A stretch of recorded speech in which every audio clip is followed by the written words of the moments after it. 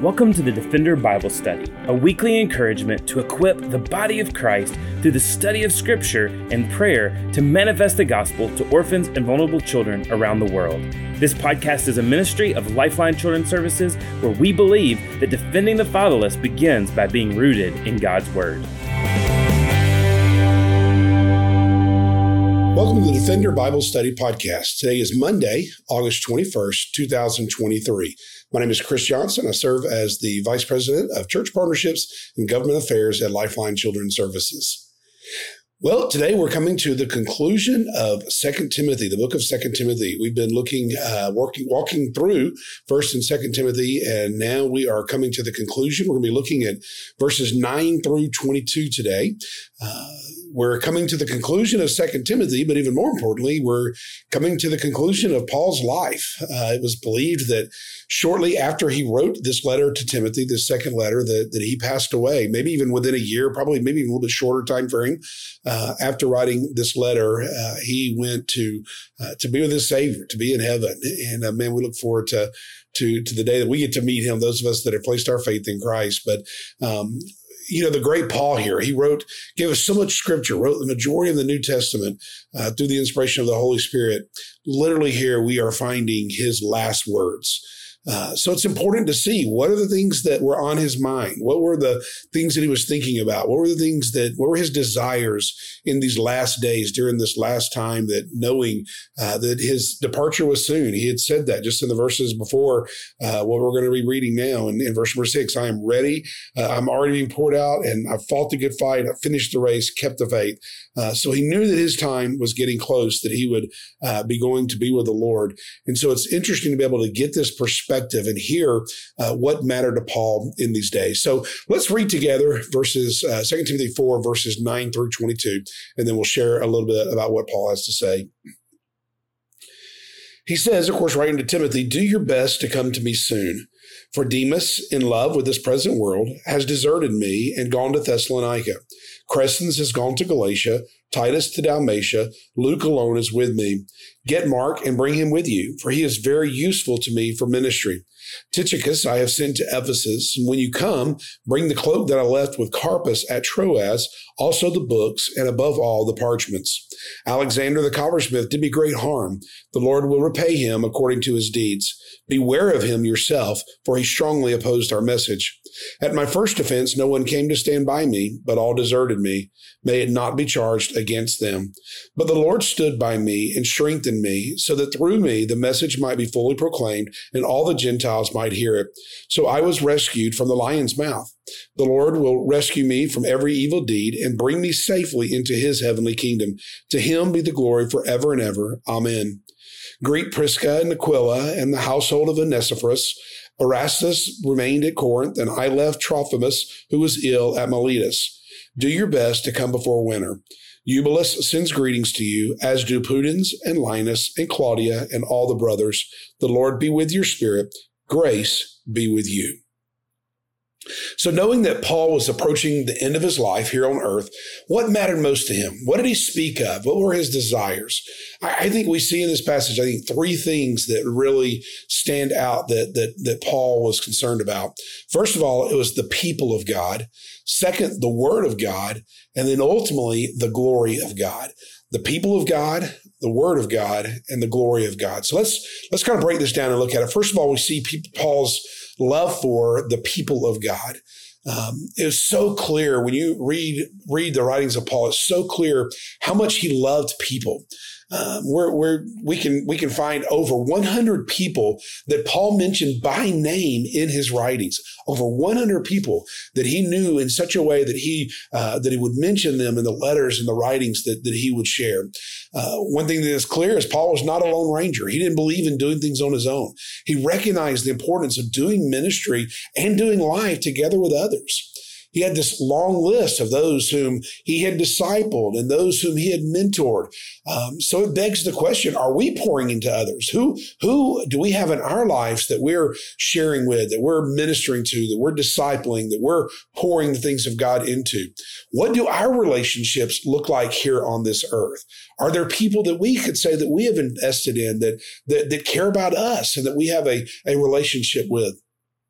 I wonder when we get to our last days, who are those people that we could say that we have influenced for the good of God's kingdom? If you can't immediately think of names of people, then I challenge you, encourage you to be like Paul and begin now to intentionally minister to people and share with people and encourage and support people. Knowing all the different people that Paul loved, we certainly see from Scripture, it appears that Paul's love for Timothy was unmatched. He desired greatly for Timothy to be with him here at the end. And when you get there to verse number 9, Warren Wiersbe says of this verse that Paul is literally saying to Timothy, hurry up and get here. Knowing that his days were short, he did not want to leave this world without spending time with Timothy. He loved him that much. He wanted to be able to pour into him one last time and to be able to encourage him and support him. Paul then lists a number of other folks who had walked with him over his journey, over his Christian life. We know from Paul's admonition to different individuals, including his admonitions here to Timothy and some of the specific things he said in both 1st and 2nd Timothy, we know that Paul put great value on faithfulness. He regularly encouraged Timothy. He regularly encouraged others to remain faithful, to stay faithful to truth, to the ultimate truth, to the word of God, to stay faithful to the ministry to which they've been called, to stay faithful to the things of God. Some of the people that Paul mentions here in this passage, they started well and they finished well. Some started well, but didn't finish well. We see specifically Demas here in verse number 10. Paul obviously had poured into him and had an affection for him, but it says here that Demas was just too in love with this present world. And so Demas had deserted Paul. He had deserted the things of God because he desired the things of this world more. And we too oftentimes see people that start well, but they don't finish well. May that never be said of us. May we remain faithful to the things of God. We see some of this passage that started well, had some issues, but then we see restoration and healing, and they finished well. Specifically, he talks of Mark here in verse number 11. And I love just the story of the relationship with Paul and Mark. This, of course, is the same Mark that was one of the disciples, apostle that wrote one of the Gospels. But we have history and story there in Acts where Paul and Mark are doing ministry, and something happens. And there's something that happens that causes Paul to lose confidence in Mark. And ultimately, he does not want Mark going with him on the second missionary journey. And he's so strongly opinionated about Mark not going with him that it causes division between Paul and Barnabas, who is Paul's primary encourager. But it causes a rift between the two of them. And we end up, for Paul's second journey, he doesn't bring Mark, he doesn't bring Barnabas. And Barnabas and Mark kind of set out on their own journey of ministry that's apart from the Apostle Paul. But when we get to this passage here, we see that something has occurred and something has happened. It's some 20 years later that this is being written, some 20 years after that initial separation. Now the relationship has been restored. And now not only has the relationship been restored and they're able to just kind of coexist, but Mark means so much to Paul now that he's including him in this small group of people that he is asking to come and see him. And so he says to Timothy, hey, Mark is now beneficial to us. He's beneficial to our ministry. So please, when you come, bring Mark with you. I want to see Mark. I want him to be here as well. And so what a beautiful story of someone who had some issues and struggles, but now is finishing well, and there's restoration and healing that has happened. There are some in this passage that were just straight up evil, and they stayed that way. In verse number 14, Paul is giving a stern warning about Alexander the coppersmith. And he is saying that Alexander was an opponent to the gospel. He stood against the gospel, and he is warning Timothy, hey, beware of that. Don't have anything to do with that. Stay alert, stay aware of those that would oppose the gospel. When people look at our lives, if Paul were a part of our lives and he was writing about us, I wonder what people would say of us. What would they say of our faithfulness, of our willingness to stay true to the things of God and to the Word of God? Would we have a testimony that we were faithful and that we were true to the Word of God and the things of God? It's also important, I think, to note Paul's emotions and his decisions regarding these folks that he mentioned. I think we see the emotion probably of some hurt here in verse number 10, when he's talking about Demas. I think Demas's decision to desert the things of God probably that hurt Paul. And we know from experience, when we poured into someone and they make the decision to walk away from those things that we poured into them, that hurts us, and that we don't enjoy that. We don't like seeing that. So I'm sure that in this last season of his life, Paul felt some hurt there. But we also see Paul's emotion and decision for restoration. Again, with this relationship with Mark, Paul was willing to put aside the hurts, put aside the struggles, and seek restoration with those that he had an issue with. We see clearly Paul's heart of forgiveness. In verse number 16, he's kind of talking about Alexander, and then talking about those that have deserted him or those that were not able to be with him. And he says there, may it not be charged against them. So even those that had hurt Paul, there was a sense of saying, hey, I forgive them. And I'm asking you, God, not to hold this against them. When I read that, I can't help but think of someone else who earlier had said a very similar statement. When Christ was on the cross, he said, Father, please, they know not what they do. Forgive them. They know not what they do. And so Paul here is modeling that Christ likeness. And I wonder if that's true in our lives as well, if we have a spirit of forgiveness and willing to forgive those that have hurt us, even when we have a legitimate reason to be hurt and to hold a grudge, may we be willing to forgive so that we don't walk in the bearing the burden of forgiveness and resentment. We also see Paul had just a great heart of appreciation. He, again, over and over again, lists these people that had been such a blessing to him. He shows gratitude and appreciation for the work for the things that they had done in his life and the way that they had encouraged him. And so we see that with Titus is mentioned here. Many folks believe that probably next to Timothy, Titus would have been that next person that Paul really invested in and cared deeply about. He mentions Luke.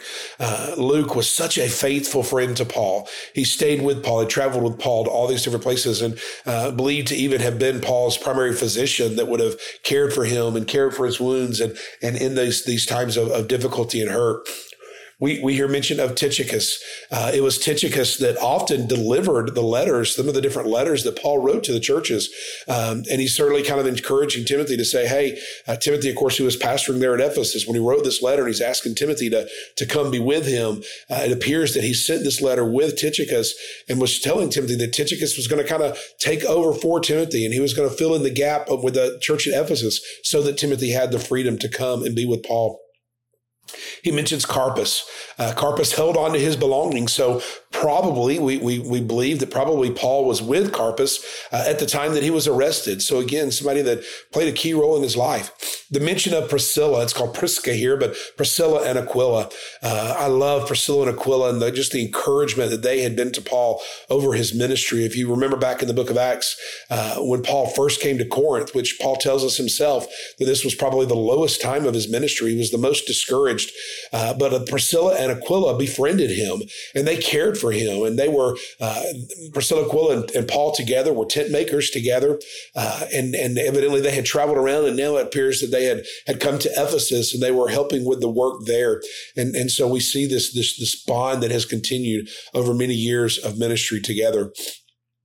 There are others that are mentioned in this passage that we don't know much about. We don't know their stories, but they were obviously faithful and dear enough to Paul, dear enough to his heart that he mentions them here in this last writing and in these last days. So Paul was concerned with the people of God. I wonder, what does our heart look like toward the people of God? Are we investing in people of God? Are we discipling and sharing with others? Are we allowing others to pour into us? And so just a great reminder from Paul of the importance of people and having people in our lives. The second thing that we see Paul concerned with is the Word of God. The Word of God. In verse number 13, Paul asked Timothy to bring him his cloak. And this would have been either an overcoat or some kind of blanket. He wanted him to bring this cloak for comfort. He says later in the passage that to do his best to come before winter. And so it must have been quickly approaching that season, that time when Paul knew that having that coat would help him stay more comfortable in these final days. But then he also asked for his books and his parchments. His books and his parchments. Books here would have been papyrus scrolls. And again, most historians and most of us believe that this was most likely the Old Testament writings. And Paul in these final days, again, maybe he wasn't able to take these things with him when he was arrested, but he had such a desire for the Word of God that he wanted to be able to have the scrolls, to be able to read the books, to read the writings of the Old Testament and the things of God, so that, again, he's just filling his mind with the truth of God's Word. We see again just how high regard, in such high regard, Paul held to the scriptures. Of course, just back in chapter number 3 of 2 Timothy, he has told Timothy about how the scriptures were God-breathed. He reminded Timothy of how important the scriptures were to bring him to the point of salvation. So Paul had just a great affinity for the word of God. And then he mentions the parchments. And the parchments, these would have been papers that were made of animal hides. And this was believed to be maybe some of the letters that he had written, as well as maybe some blank sheets for other letters that he wanted to write in these last days. And so in his final days on earth, he wanted the writings of Scripture. He wanted the things of God. He wanted to be able to continue to absorb and read God's word, and then perhaps maybe even share it with others. Maybe he had even more to say that he wanted to share. Those things didn't make it into the canon of Scripture, but maybe there were other things that he wanted to communicate and maybe even be reminded himself of his writings. I wonder again, what does the role of the Word of God play in our lives? Do we long to read it, to study it, to know it, to allow it to be a part of us? I think there's such a great importance to even making notations, writing in our Bibles or writing notes about the things that we read, so that when we are in difficult seasons, we can look back and we can look back on the things that God has shown us through his word. We can look back on the things that maybe even we have shared with others. And so Paul had a high view of Scripture, and I pray that we would have the same. So Paul was concerned with the people of God, with the word of God, and then ultimately with the glory of God, You look at verses 16 through 18, and Paul is apparently having to stand trial, some kind of a defense. Maybe this was some type of arraignment, is what most people believe probably was the case. Could have gone very differently for Paul. There could have been a time where they just immediately put him to death and made that decision to take his life immediately. He speaks of God sparing him and protecting him from that. He knew that it was God who protected him. He knew that because there had been times in the past that God had protected him. There had been other moments in his life that God had protected him. And even here he recognizes that it's God that's choosing to extend his life. And he knew that God ultimately would take him to his eternal heavenly home. I love that Paul says that he will bring me safely into his heavenly kingdom. One important thing to note here is although others had deserted Paul and some couldn't stand with him because they were busy doing God's work in other places and serving in other capacities and had other responsibilities. But even when no one could stand or no one chose to stand with Paul was confident that the Lord was with him. He was confident that God stood with him, that God had never left him, had never deserted him, and never would desert him. Again, Paul would have grown in his confidence of God's presence because so many times God had shown himself to be present in other situations. Again, thinking back to when Paul first went to Corinth, I love that passage in Acts that when Paul was discouraged and didn't have anyone really pouring into him, there's a time where the Lord actually spoke to him and told him not to be afraid, told him to keep preaching, to keep speaking, told him that he could be confident in God's working and God's provision. Certainly times that Paul found himself on ships and deserted islands and through sickness and stoning and despair and all the different things, Paul could stand confidently in the presence of God, knowing that God would never leave him nor forsake him. And now, even in his darkest moments, Paul has this understanding that at the end of his life, God is with him. So at this time, as he's approaching the final days, we see that Paul was passionate about the people that would hear the message as well, not only the people of God, but also those who were lost.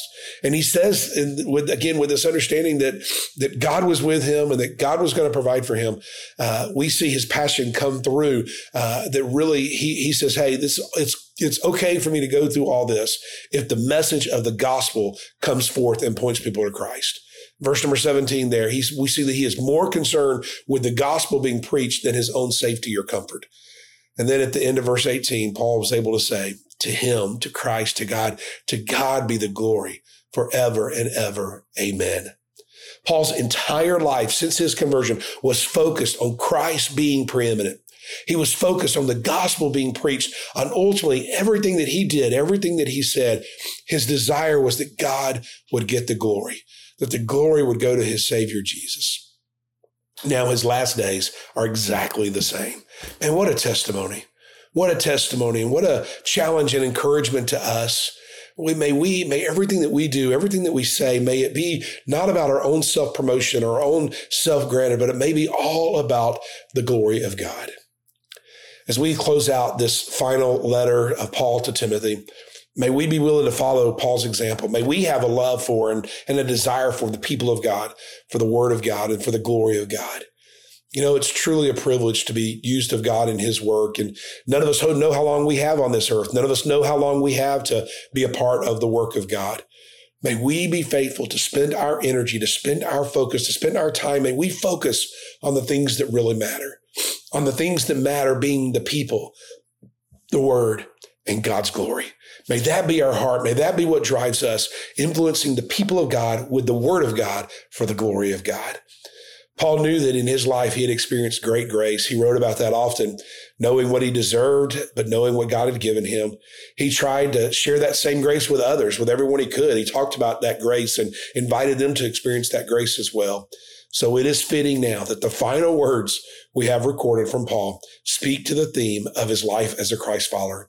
And he says, grace be with you. Let's go to the Lord in prayer and thank him for that grace. Dear Heavenly Father, God, we do love you and thank you for just your goodness in our lives. God, we thank you for the grace that you have provided for us that saw us lost in our sin, and even in our sin and separation from you. Lord, you provided grace that brings us to a place of salvation. It's by your grace that we are saved through faith and by your mercy. And so, God, we give you thanks and praise for that. Lord, may our lives reflect that grace to others. May we, Lord, spend energy and effort and focus on people that you bring into our lives. May we disciple and train others to walk with you. May we have a high regard for Scripture, for the Word of God. And Lord, may we do all things for your glory, for your honor and your honor alone. Lord, we want to pray specifically this week for families in the adoption process. God, there are many families that have answered your call and have stepped up to say that they are willing to adopt and bring children into their forever family. And God, often the adoption process is a long, tedious process. It comes with struggles. It comes with a need for patience. It comes with financial struggles. It comes with emotional struggles. And so, God, we just pray today, Lord, that those families that you have called to this, that your Spirit would bring them comfort, that you would help them to trust your sovereignty, that you would help them to see you at work. And God, ultimately, that you would do mighty things and that you would, Lord, work out all the details for these waiting children to come into these Christian homes where they're going to hear the gospel of Jesus Christ. And they're going to hear and sense and feel that they are loved with a love that is so different from what this world, the fake love this world tries to offer. And so, God, we pray your blessings on families that are waiting in process. We pray your blessing on families that maybe are in the final stages of adoption now. We pray for families that have gone through those final stages and that now are living with their children. And Lord, we know that often brings struggles and trials as well, especially when you're parenting kids from trauma in hard places. And so we pray for your grace to be extended to adoptive families today, Lord, that you would strengthen them, that you would encourage them, that you would bring their church families around them, that you would bring others into their lives, God, to be able to encourage and bless them as well. Lord, we know that every place that we are, everything that we face, God, we know that you see us and you know where we are, you know what we need, and you are ultimately everything that we need. And so, God, we give you thanks, we give you praise, we give you gratitude and appreciation for what you have done and for what you're going to do. For it's in Jesus' wonderful name we pray. Amen. Thanks again for joining us for the Defender Bible Study. If you enjoy making this podcast a part of your weekly routine, we'd love for you to take a moment to subscribe, rate, and review the Defender Bible Study to make it easier for more people to find. For more resources and information on how you and your church can partner with Lifeline, please visit us at lifelinechild.org. Follow us on Facebook, Instagram, or Twitter by searching for Lifeline Child. You can email us directly at info@lifelinechild.org. We look forward to seeing you again next week for the Defender Bible Study.